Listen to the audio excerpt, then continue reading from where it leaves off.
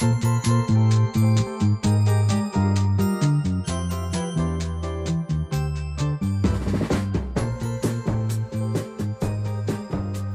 there, welcome to the One-on-One Podcast. My name is Puya Ansari. I'm your host. I'm here with my co-host, Blake John. Blake, how are you? I'm doing great, man. I just got my undergraduate degree. I'm feeling on top of the world. You know, life couldn't be better. I like that. That's dope. So right now you're just kind of hanging out, chilling, unwinding. I remember finishing school. You could be really burnt out from going to class and constantly having to do that. I mean, man, I did a 2/3 of a victory lap because, you know, we're on the quarter system. So I was in school 9 months after I was mentally prepared to be in school. Right. So it was rough for me. And I'm just not a big fan of school. So I'm using these next few weeks while I'm applying for jobs to just unwind and just do some things I've been meaning to do. I just went to Oregon with my family. We visited the University of Oregon for my brother, who might go there and try to walk onto the football team. So That's awesome. Yeah, we kind of use that as a dual, you know, college scouting and family trip. And then next week we're going to Arizona. And before that, I'm actually going to road trip up to SF. So I'm trying to do a bunch of traveling and just get silly. That's fun. Before I hit that 9 to 5. Yeah, I know. For me personally, I've been wanting to do this podcast for a long time. And you and I, we constantly just have some good conversations. I think we have a lot of common ground, but we also, I think, bring different perspectives to the table. Oh, yeah. So that's why I thought this was a pretty cool idea. So I'm pretty jacked that this moment is finally here. I'm stoked, dude. It's been a long time coming. Wait, so you were in Oregon, you were in Portland, right? Yeah. And that's where the Nike headquarters are. Oh, yeah. So you got to do that whole tour, I think I saw on Snapchat. Yeah, one of my buddies, Justin Chan, works for Nike up in Portland. He works at the headquarters. I think he does finance for them. And I got to Portland and I kind of hit him up last minute, and he told me, yo, like, let me know if there's anything I can do for you. I can give you a tour, suggest food, restaurants, and everything. He told us to check out Multnomah Falls, which is probably the highlight of the weekend. Beautiful trip. Probably 20 minutes away from Portland. It's a massive waterfall, and there's like a range of waterfalls that you can go check out. So if anybody's ever in Portland, definitely go check out Multnomah Waterfalls. But other than that, Justin gave us a tour of the Nike headquarters, and he also gave us a tour and allowed us to have access into the employee store where everything was 50% off. Oh, snap. That's dope. We got hooked up. That's cool, man. I've heard a lot about Portland. I think generally the Northwest America, because I went to Seattle last year, and I think it's a little underrated, that whole area. Oh, yeah. It doesn't get enough love. It's slept on. I mean, there's no sunlight out there. What can you expect? It's pretty low-key, kind of, could be kind of hipster, but it's cool. Yeah. I really enjoy it. So I hope to find myself in Portland one of these days. Yeah, next time I'm up there, I'm trying to check out Seattle. Okay, so today's podcast is going to be we're going to talk about More Life, which is the new Drake project. Mm-hmm. I know we had a lot of thought about what was going on with that whole thing. Then we're going to talk about some NBA stuff. MVP, the awards, the season's wrapping up, so we'll have some good discussion about that. So let's get into it. Let's talk about some More Life. Personally, I'm pretty happy we're doing this 2 weeks later, because I think sometimes there's the tendency, I wrote about this too, where, you know, you have this thing where you just want to judge the album off of first listen, or, you know, even a day later, when right now I feel like both of us, we've been bumping it, we've been playing it in the car, playing it in the earphones. We know it back and forth. We know the track list, so we can we have some solid opinions on it. I trust our opinions right now. Yeah, I mean, More Life for me has been on repeat since March 18th, and I know this sounds cliche, but Drake did it again, folks. That's just how I feel about it. I was thinking about it today, and I think like a Drake project to me is almost like nowadays is like buying new shoes. You know, when it comes out, and then when it's time to buy new shoes, you just go buy new shoes and you wear them. You know, it's almost like it's just natural that you just listen to it, especially if you're a fan of his, which we both are, and a lot of people are. So are you saying that's kind of a little too routine to like a negative extent? I just want to say it's routine. I wouldn't say it's negative, but it is routine because he's had a crazy run, like 7 years or even longer, maybe 8 now. And it has become routine, especially now that he's dropping a little bit more frequently than he was earlier in his career. So, but it's fine. Like, we'll talk about it. I enjoyed it myself. It's playing in my car too. Oh yeah. So I really enjoy it. Let's get into the top 5. Let's do a top 5 list. Okay. You have that ready? Ready to go? I think I do. It's gonna be a good one. All right, hit me with your top 5. First, we'll go into it. Like, you'll say your top 5, then I'll say my top 5. Then we'll talk about the differences, similarities, stuff like that. All right. So, my top 5 honestly has been changing since March 18th when the album originally dropped. But as of right now, I got Blem at number 1. Okay. I got Portland at number 2. Wow. I got Teenage Fever at number 3. Wow. 442 Okay. at number 4. Okay. And I got Galchester Wow. at number 5. Okay, so none of your top 5 is the same as my top 5, which is Really? kind of fun. Yeah. I guess but so. I will say that some of those songs, like recently, Galchester has been playing, but if I'm going to look at it, I got to look at it holistically. I can't just look at the songs I've been listening to the past couple of days. I got to look at it from day 1 to now. What were my 5 favorite tracks? That's kind of how I'm looking. But it is constantly changing. Mm-hmm. And that's because it's a playlist, right? So there's so much versatility and there's so many different styles of music that it's constantly changing. Some songs will kind of hit you a little later. So the top 5 is constantly changing. My top 5 is, so at number 1 I have Nothing's Into Somethings. I love that track. Number 2 I have Free Smoke, which is pretty nice. He's getting some bars off on there. At 3, I have Passion Fruit. At 4, I have Sacrifices, which I have some interesting thoughts about. And then at 5, I have Do Not Disturb. Okay. So these 5 songs I feel like consistently from beginning to end have been my favorites, I'd say. I just love them. They're really sick. So let's get into Teenage Fever, because that's like your R&B record that's your favorite, and then mine is Nothing's Into Something. So what is about Teenage Fever that you love? Is it the sample, probably, if I could guess? It has to be. I mean, honestly, that J-Lo. One of my favorite things about Drake is that he stays in tune with the 90s, and I feel like he's on a subconscious mission to never let that era die. And I believe the sample that he used on Teenage Fever was 2001. Is that correct? Something like that. I'm but not sure. Either way, I mean, J-Lo is just a 90s gem, right? Yeah. So, I mean, that alone, I just think the hook on that song, it just does it for me. Yeah. I mean, it's great. So, I love Nothing's Into Somethings a lot.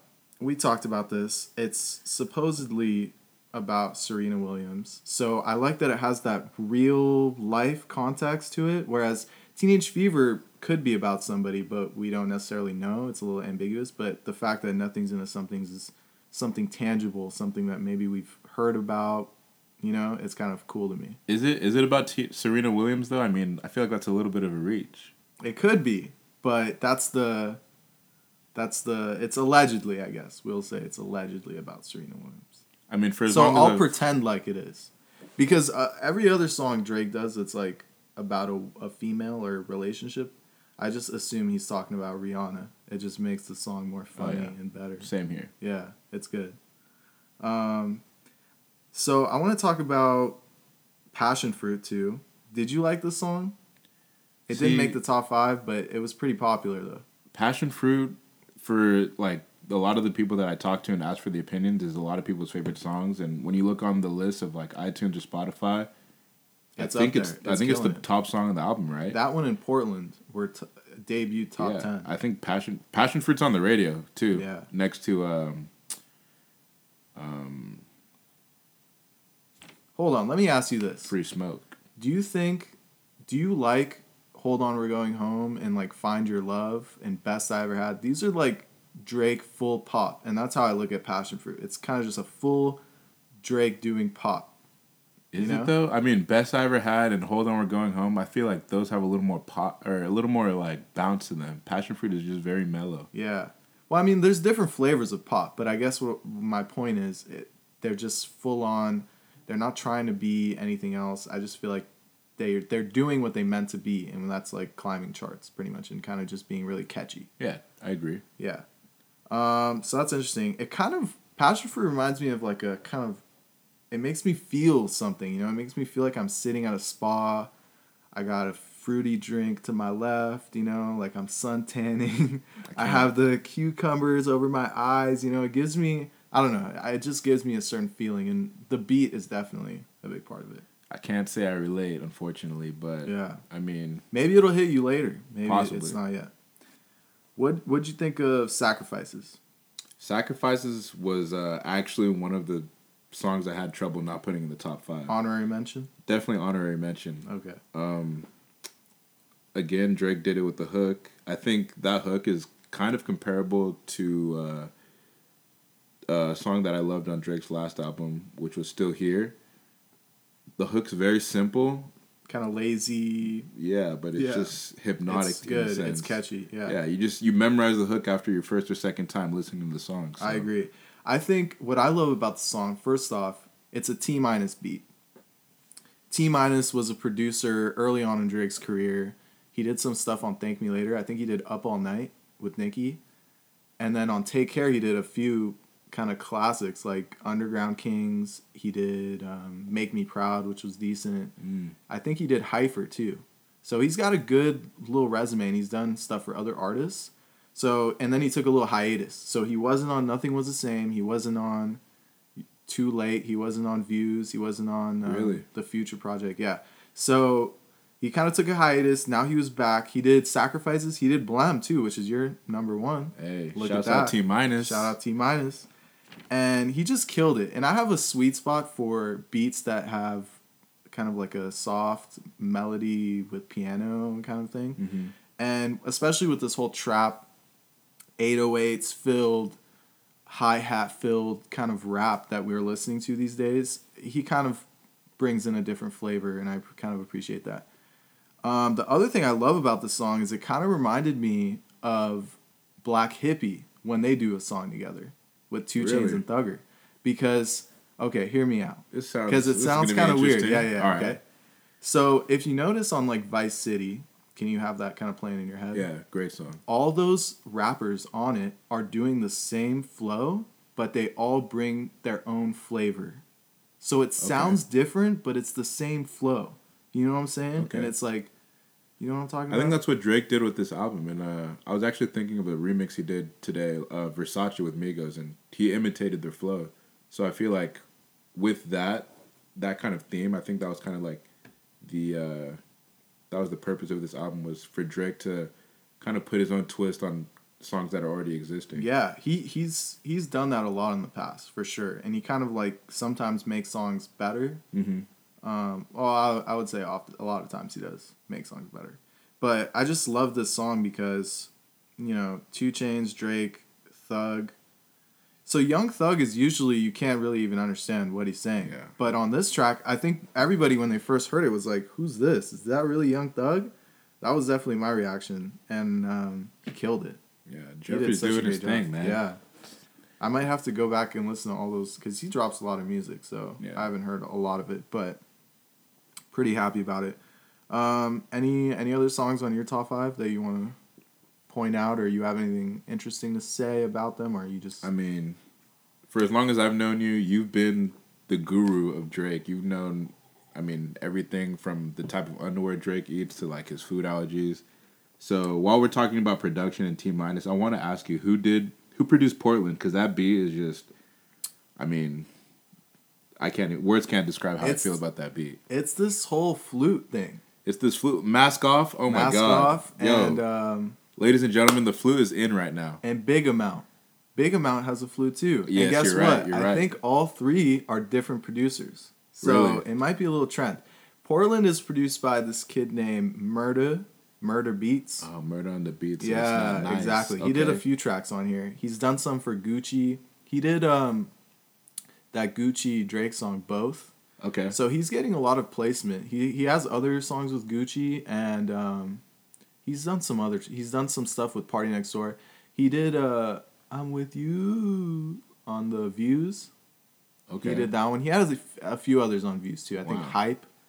So he's recently, Hype was nice. He's this guy he's from Canada, and I think he was affiliated with Party Next Door, and that's how he kind of got his in. But he's been dropping fire. I like Portland, but once Drake stops, then I'm not really into it. And I'm a fan of Quavo and Travis Scott. I like them, but I don't know if this song really does it for me.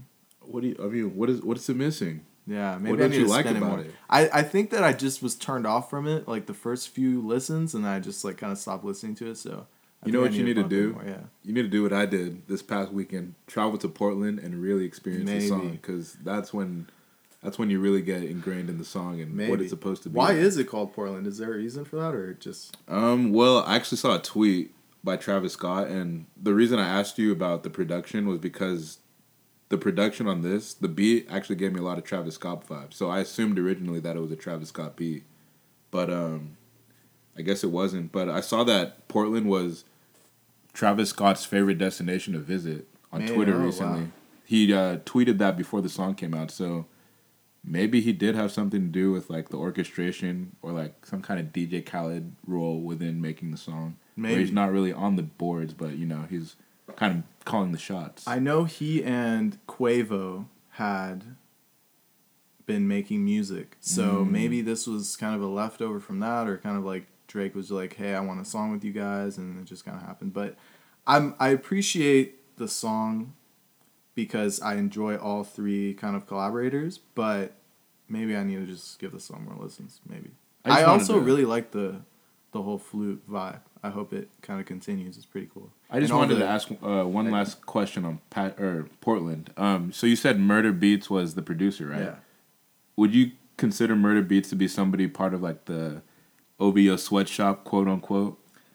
I think he can be at times. Like when it's album making time, he's definitely just churning out those beats.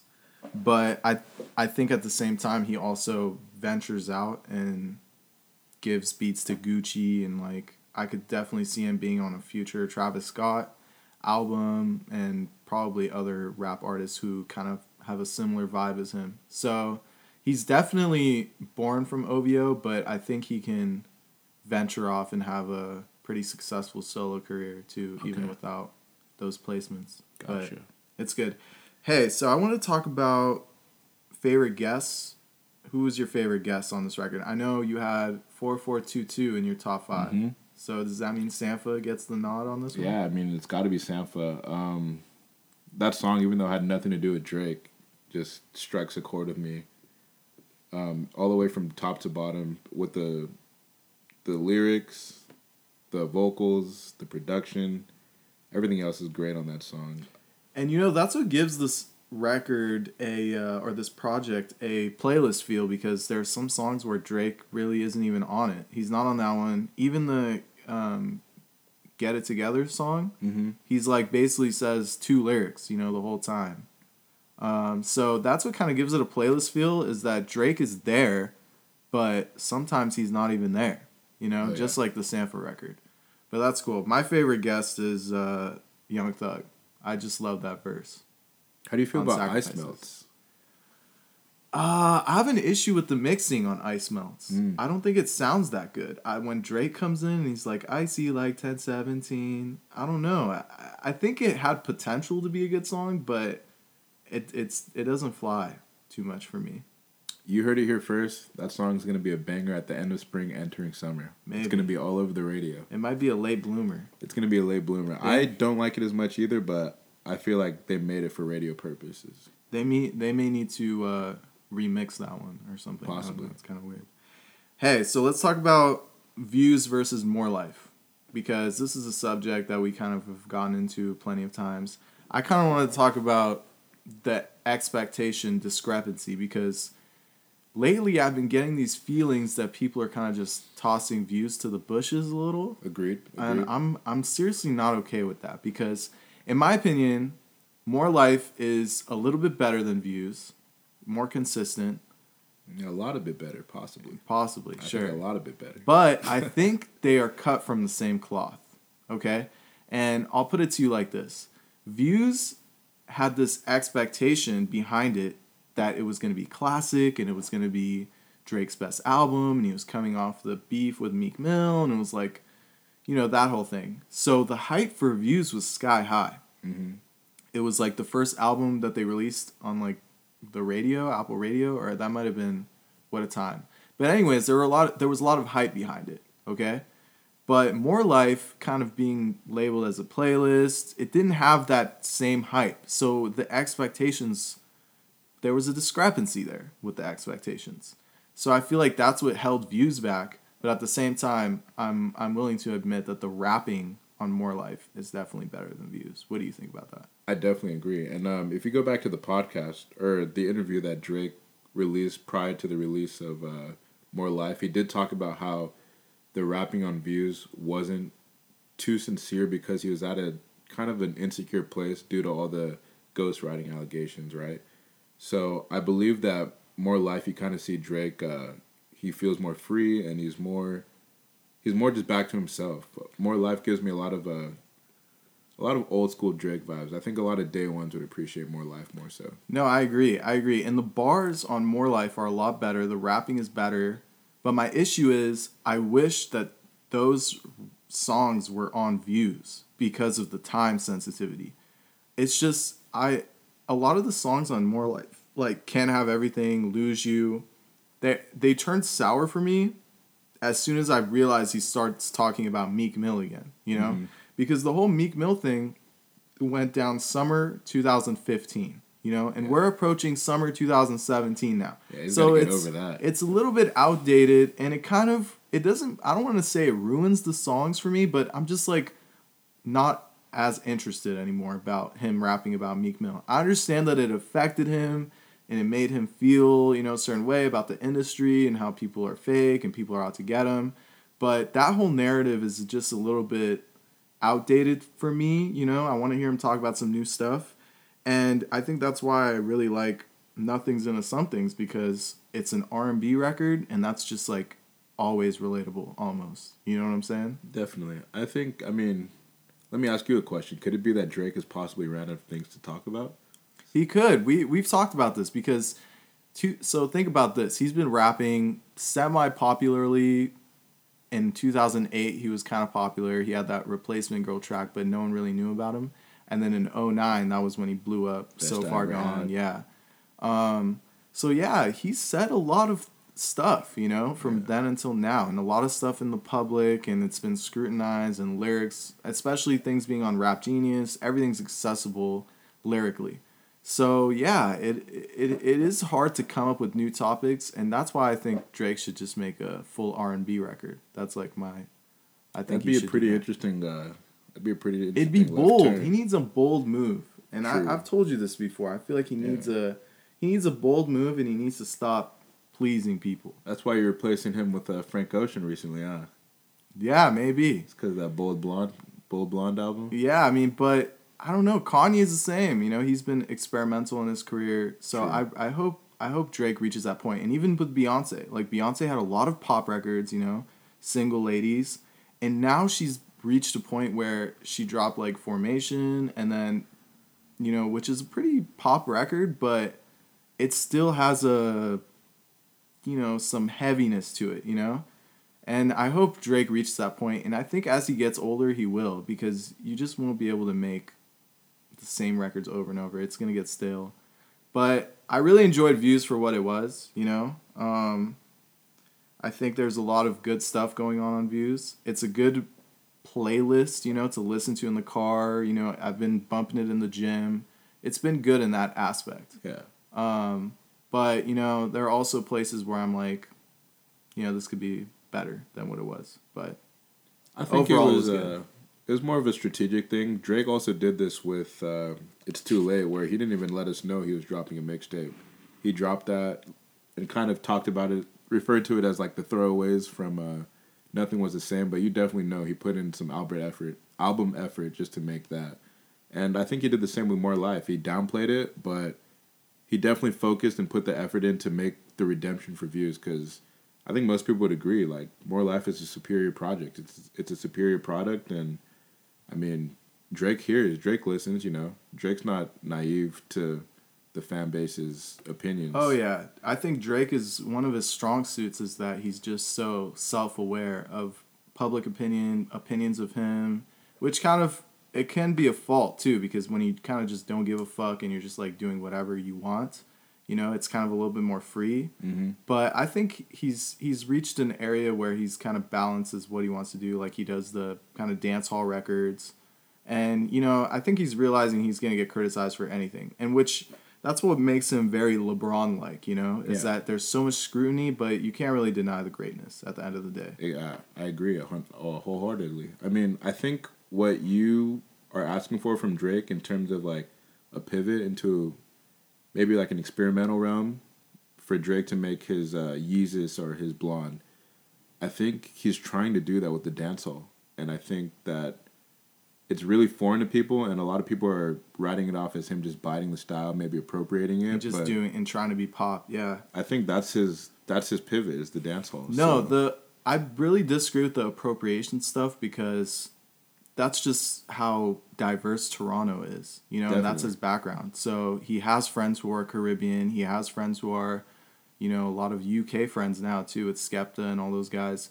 So he wears his influences on his sleeve, and he doesn't really care about that whole appropriation thing. True. You know, but I personally, I think the difference there is Drake is doing influential music, like stuff that he's influenced by, whereas Kanye is kind of just doing something brand new almost, you know? Or, you know, it's maybe not brand new, but it's like new for what it is. Even like To Pimp a Butterfly, for example. Yeah.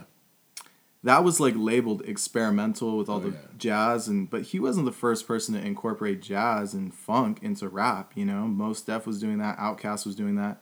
But it was new for its time period, you know? And I guess the dancehall stuff is new, but because it's so pop still and it kind of makes you want to dance, I guess, it doesn't get viewed as experimental almost. Agreed. When, you know, that's kind of an unfair scrutiny too, I guess, too. Mm-hmm. I think the thing with Drake, this probably limits him in terms of his creativity and his ability to, like, expand, is the fact that his production and of everything he gives to his fans is so team-oriented.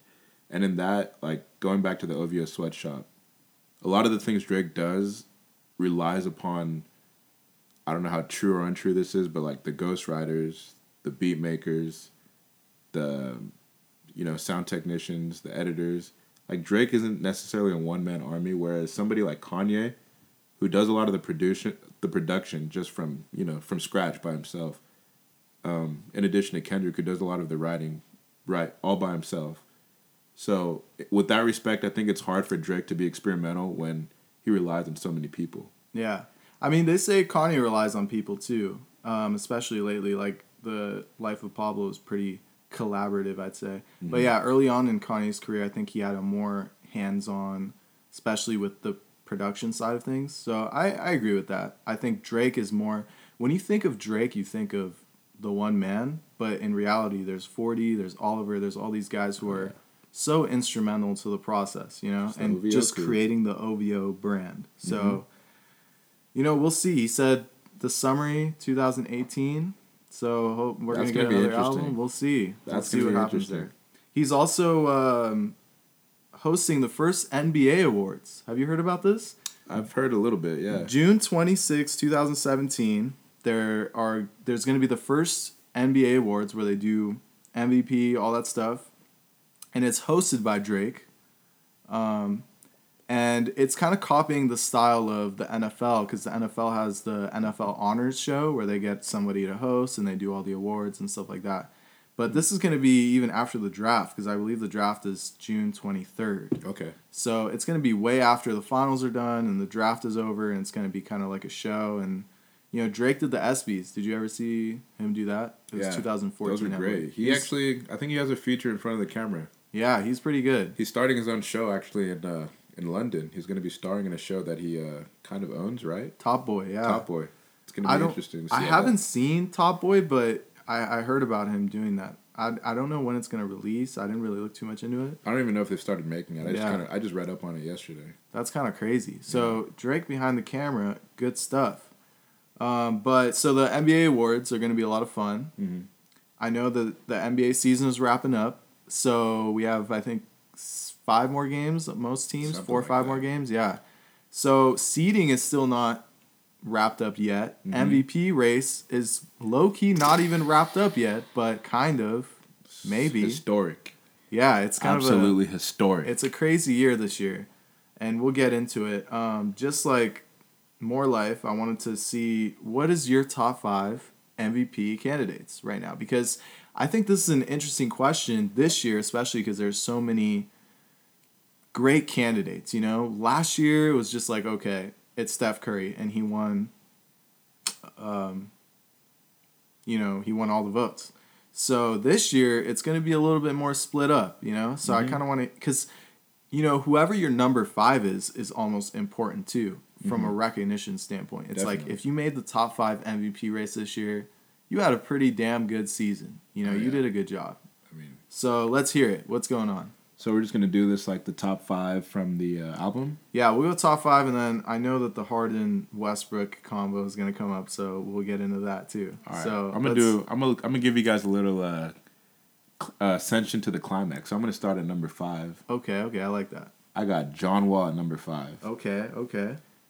Y'all are gonna be annoyed at me, but I got Westbrook at 4. Oh, I got wow. Westbrook at 4. I'm sorry. That's edgy kind of. Yeah. That's a hot take. Yeah. It burns. I can feel the burn from here. It's rough. It was hard to make the decision. Wow. I got Kawhi at 3. Okay. Wow. Okay. LeBron at 2. And I got James Harden at 1. at number 1. All right. So my list is similar a little bit. I have John Wall at number 5. Okay. I have Kawhi at 4. I have LeBron at 3. I have Westbrook at 2. And I have Harden at 1. So our list isn't that much different, and I honestly don't think it'll be... I think your Westbrook at 4 is a little bit of a... It's kind of crazy because I feel like I've been hating on Westbrook a lot, and now for you to put him at 4, that's kind of wild. Break that down.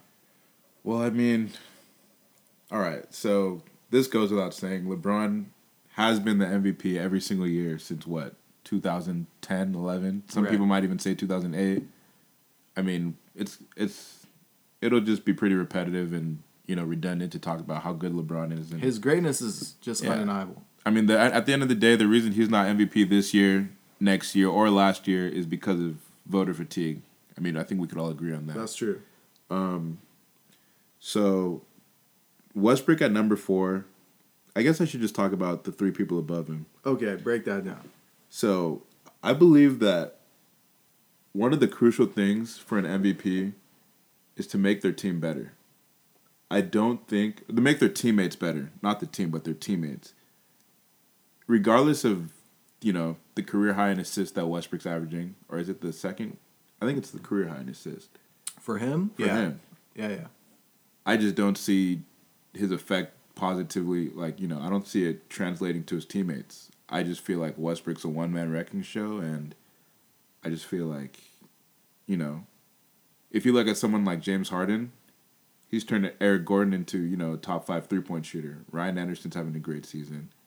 Ariza's, always been a consistent player. He's doing things. Nene is, I don't even know how old, 73. Patrick Beverley's having a pretty good season for 3 too, yeah. And Clint Capella as well. James Harden's kind of turning nothings into somethings. Low key. So, I think that Drake plug in. When you look at Harden right now and you look at the Rockets, you're like, yeah, of course the Rockets are top 3. But I don't think in the beginning of the season people thought Eric Gordon and Ryan Anderson, Sam Decker even, these guys were going to really pan out and just be ballers, They barely made the 8 seed last year. Yeah. So maybe that might have something to do with... Yeah. And then also I had Kawhi above Westbrook, and I think that just goes to the load that Kawhi's taken on this year as opposed to last year, Kawhi's effectiveness on the defensive end.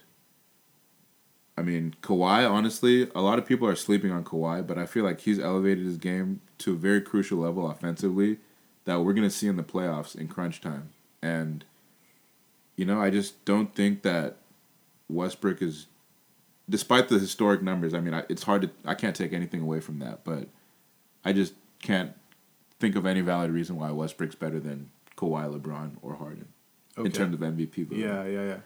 So, for me personally, I have Kawhi at 4, mostly because he's done a lot to carry his team, but in a way he's also has that kind of Tim Duncan situation where he's in a very nurtured environment, and he's got some pretty good teammates, Patty Mills, he's got some good defensive teammates, and he has Powell, and I just think that him being on the Spurs has given him an opportunity to just be great, and he has been great, especially the fact that he's probably the best perimeter defender, and he's also carrying a lot offensively, which is just like he's doing crazy things. But I think that night in, night out, he's just not there yet on a consistent level. I think next year is his next step. We've seen Kawhi kind of progress crazily. We saw kind of flashes of what he could be in the NBA Finals where he won the MVP against LeBron. Yeah. And yeah, he's just he's a great player though.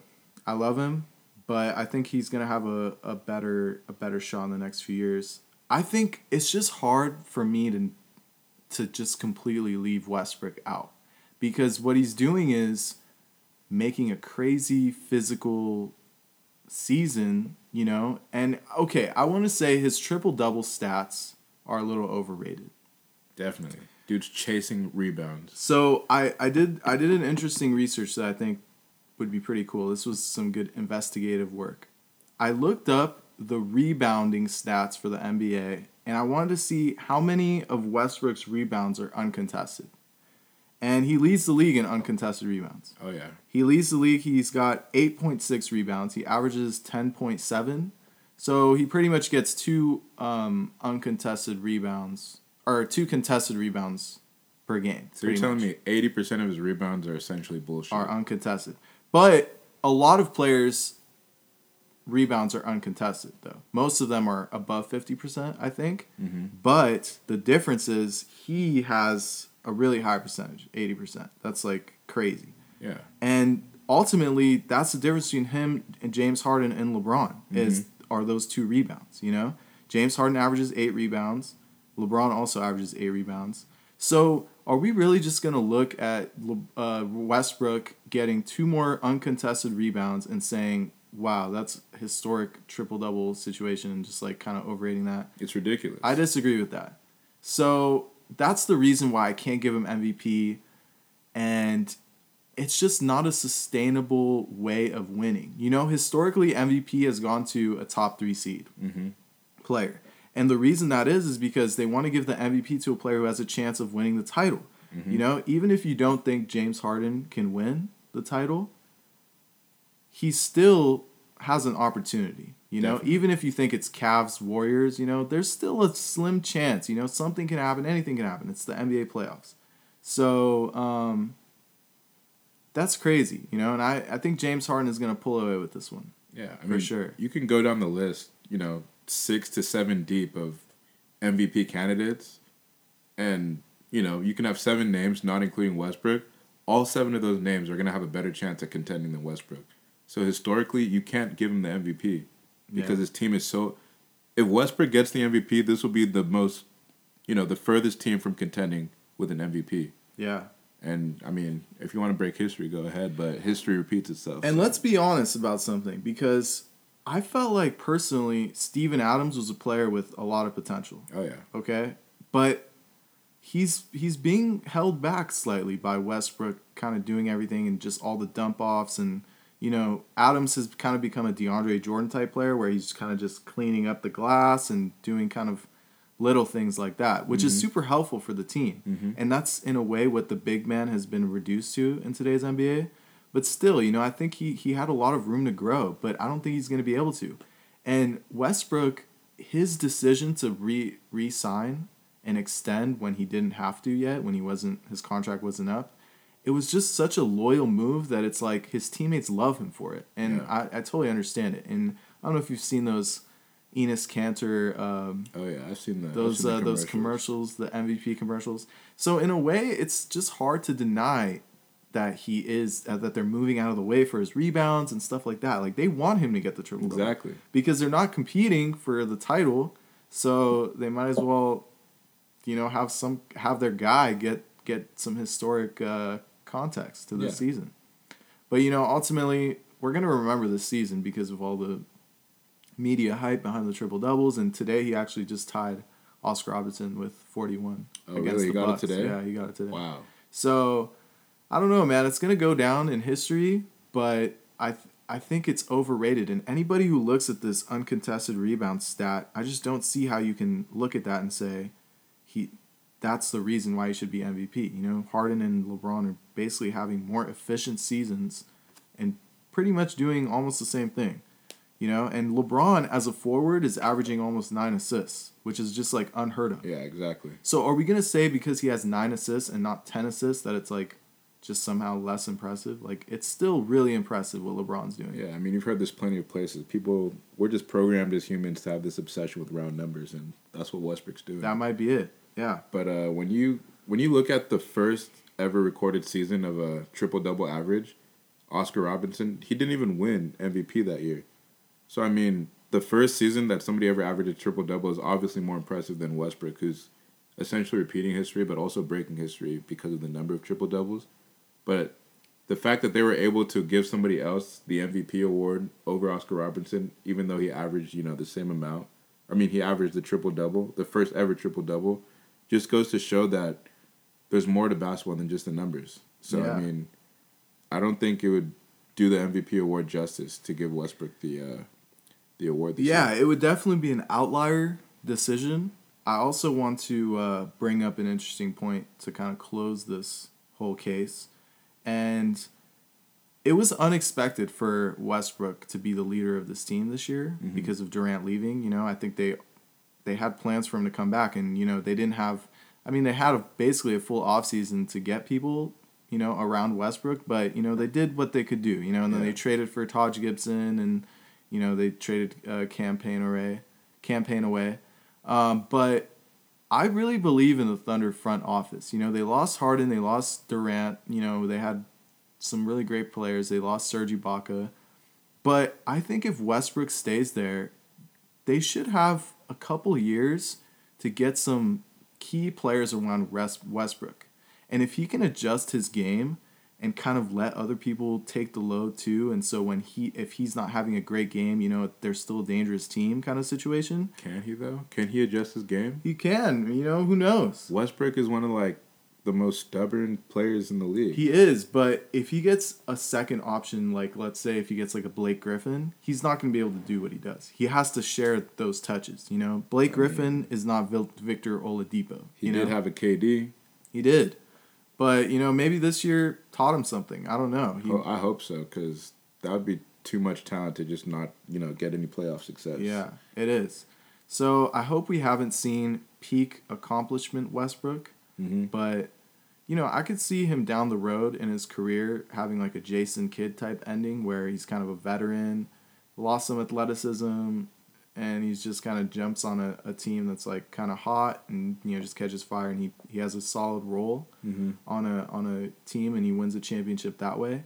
But him as the lead man, the way that he's going right now, and all the load and the usage rate that he's putting up, it's just not going to work, especially in a 7-game series, where the opponent is the same for multiple games. So we'll see what happens. I'm really interested to see what the Thunder do because Sam Presti is pretty smart guy. He's really great in the draft, and I honestly would trust him if I was one of his players. You see, I think you make an interesting point, but I also wanted to kind of take note of the players and the personnel that OKC has lost. You have Scott Brooks, who left to Washington.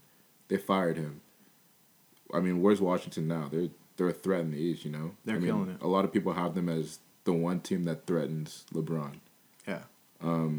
Durant obviously has more success in Golden State for obvious reasons.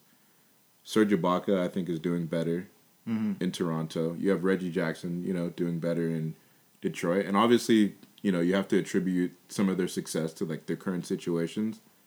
But I just think that the Thunder have let go of so many players, especially James Harden and the coach, to where they're having better success when they, like, move away from the organization or move away from Westbrook. So maybe they have a little Clipper curse going on. Or something that's what it's starting to look like. They're gonna have to maybe move back to Seattle or something and shake that off. Who knows? We'll see. We'll see if they attract any free agents with having Westbrook. Maybe I don't know. I don't know what Blake Griffin rumbles. Yeah, I don't know. We'll see if player. I don't really know. I know a lot of players look at what Westbrook's doing this year and they're just like, man, I can't believe it.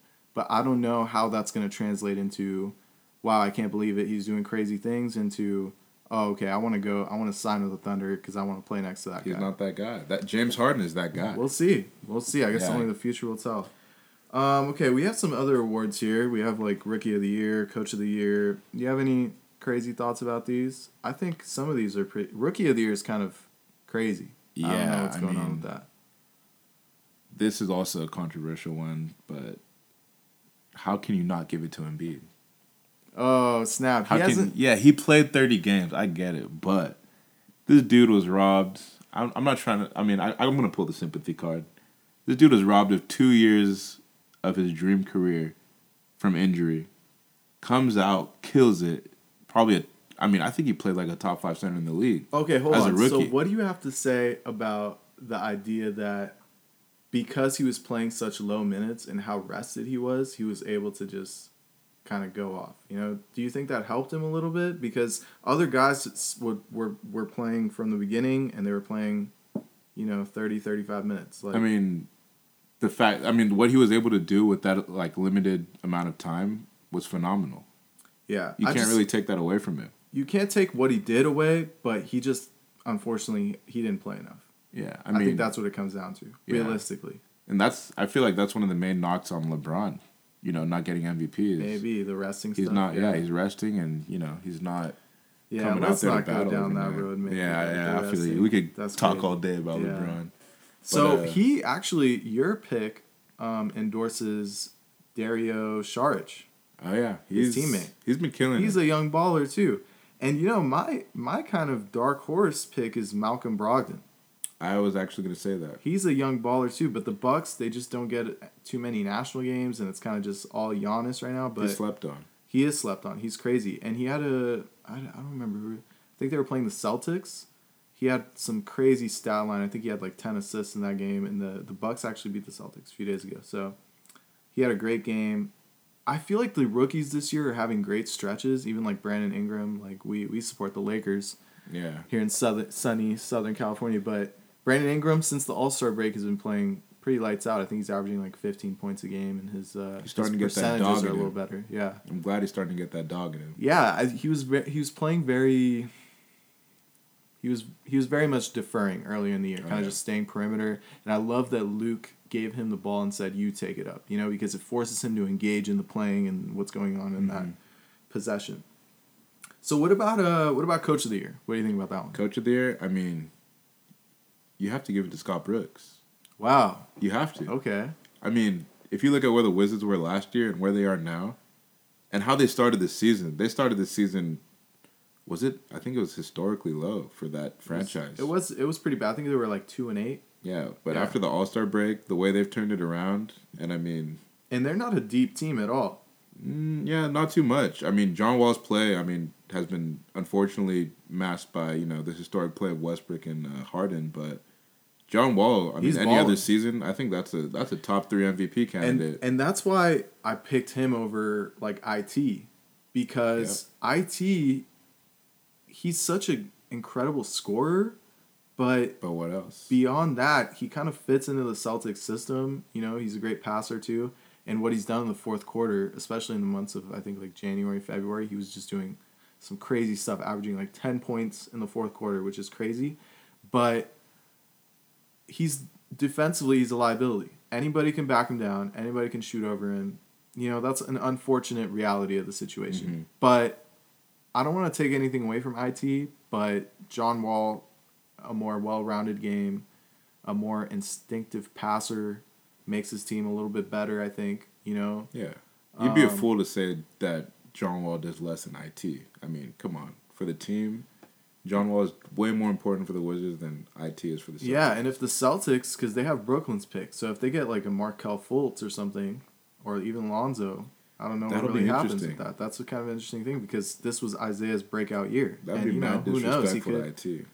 We'll see what happens, man. I mean, if you get the one pick, what are you going to do? Draft like Josh Jackson or I think you got to go with Tatum at Duke.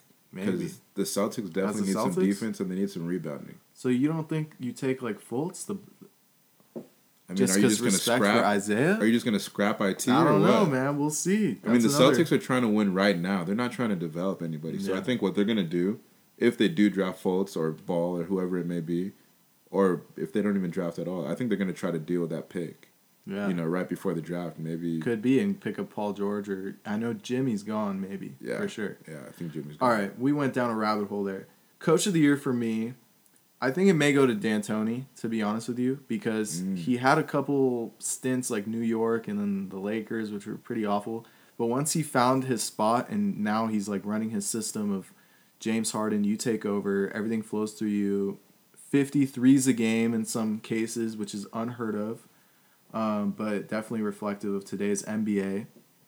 Scott Brooks is awesome too. And you know what Spo has done is craziness. I actually forgot about him. So listen to this, okay? They started 11-30. 11-30. And right now they're 37-40. That's 26-10 the last 36 games. Is that the best team in the league since the All-Star break? I don't know. I don't know about all that. I know I'm not sure about that. They're but up there for sure. They're up there because 26-10, that's definitely a 50-game win pace, you know? Yeah. So them versus the Cavs first round could be potentially super fun. No. That's fantasy talk. I mean, it's good for ratings, but we're talking about LeBron. I mean, I'm not saying they're going to win, but I'd just say I think the Cavs also struggling a little bit. I think it'd be a closer series than what it looks like on paper, for sure. You saying over or under 5 games? I wouldn't be surprised if it went 6. Because 6 can be convincing win, too. You know, Yeah, definitely. You maybe steal one on the road and you win one at home. You know, that could happen. If they go to 6, I mean, shouts out to Spoelstra. That's Yeah, and they're going to have to play a lot of minutes, too. But I don't know. If they won in 5 or even swept, I wouldn't even be surprised. I feel like that's kind of a series that's so entertaining, possibly, that anything can kind of happen. And Waiters, Waiters Island is kind of craziness over there. yeah. You know? Waiters Island is. He just very has this crazy confidence. He'll shoot anything, and he wants to be the guy at the end of the game. And you got Dragic over there, who's having a pretty decent season too, and Hassan Whiteside is killer too. On the boards. I think the playoffs might be too big for Waiters Island. It might get to his head because that's the stage. That's what you live for, and I think he's just gonna try to, elevate himself to. Because that's where you make your name for yourself is the playoffs. True. So I think he's going to try to take advantage of that to the detriment of the team. We'll see. Yeah, we'll see. It's going to be interesting. See. All right, to wrap it up, I want to talk about the Tankathon because right now it's extremely close race to second to last place between the Lakers and the Suns. The Lakers had a costly win against Memphis, which might come back to bite them in the ass. D'Angelo had a pretty good game, though. I think he scored like 28 points or something like that. But I hope we keep him, honestly. I love D'Angelo. He's cool. He's good. People need to get over the Nick Young and Iggy Azalea beef, but D'Angelo is the boy. So what do you think? Are we going to edge out the Suns? Because the Suns and the Lakers actually have a similar last few games. The Suns are playing the Warriors, Thunder, Mavs, and Kings. Oh, shit. We're playing Spurs, Kings, T-Wolves, Pelicans, Warriors. So honestly, I feel like both teams can lose every one of those games. Maybe the Kings, one of Lakers or Suns Lakers beat them, Warriors maybe. for sure. Maybe, yeah, they might be resting too. You know how that is, yeah. Because Lakers beat Warriors for sure. The Suns are playing the Warriors tomorrow, I believe. So I don't know, man. We'll see what happens. I hope it works out for the Lakers because we need somebody else, maybe. Regardless, I'm a pretty big conspiracy guy, and I just don't think the NBA wants one of their marquee franchises to suck for that long. So even if they do get, the third worst record instead of the second, because obviously no one's beating Brooklyn, I believe that they're gonna roll those balls. But then if you get the third night. pick, then what are you? No, I think they're getting the top 2 pick. You think so? Yeah, they have the third. If they finish third to last, they're gonna have the third, the third likeliest chance to get the first pick. But if they get the third pick, what do you do with that? Because you have Lonzo and Markelle. You package that sucker with one of our 4 rookies or one of our 4 lottery picks, and you trade that shit. Dang, that's what you got to do. Well, we'll see what happens. It's definitely going to be an interesting couple weeks. We'll hopefully be back for the playoffs. Oh yeah, we're gonna have some good times there. I'm looking forward to it. You've been watching the One-on-One podcast with Puya and Blake. This was a lot of fun, Blake. I love talking man. music and sports. So this is the beginning of something great. Yeah, I believe so too. Tell everyone where they can find you though, Blake. I know you recently deleted your Twitter, which I was very disappointed in. Yeah, I'm sorry I had to do that. You'll be back. School, You'll be back. If I had that Twitter on, I might not have graduated. Yeah. I got some problems with social media, to be honest with you guys, but okay, hit us with your Snapchat because I know you're ready. So you can find me on Snapchat, all lowercase, BLAKE_JOHN, and you can find me on Instagram at Blakers 2_. Okay. All lowercase. So hit your boy up. I got some good shit from time to time, It's fun. Some people tell me my stories are funny, so I'd like to. I like that. I like to think so. I'm on Twitter. That's probably the one social media that I use most, just because it's a cool. I'm not gonna get into that, but it's a lot of fun. I'm at The Real Ansar, The Real ANSAR. We also have a podcast email where podcasts1on1@gmail.com. If you guys want to hit us up, tell us anything, questions, whatever. We're down for anything. Feedback, anything. Podcast1on1@gmail.com. And those are all numbers, by the way, not the word one. Podcast1on1@gmail. Thanks for listening, and we'll see you next time. Yo, I want to do one last shout out. If you guys haven't checked out already, please go peep OC Mac on SoundCloud, soundcloud.com/OSIMAC, and also peep my boy, The Real Ansar. He has an album out on SoundCloud. It's called We're Almost There. Very slept on. My personal favorite is Cruise Control. So you guys should definitely check that out. Yeah, we'll see. We're going to have OC Mac on here, though. Oh, yeah, we're going to have some guests coming on because this podcast is called One-on-One, but we're going to have some 2-on-1 because sometimes me and Blake, we disagree on things and we just got to get things settled. You know what I'm saying? Yeah, we got to get that second person to decide which side they're going to be on. But go check that out. iTunes, SoundCloud, Apple Music. Thanks a lot, Blake. Appreciate it. Thanks, Puya.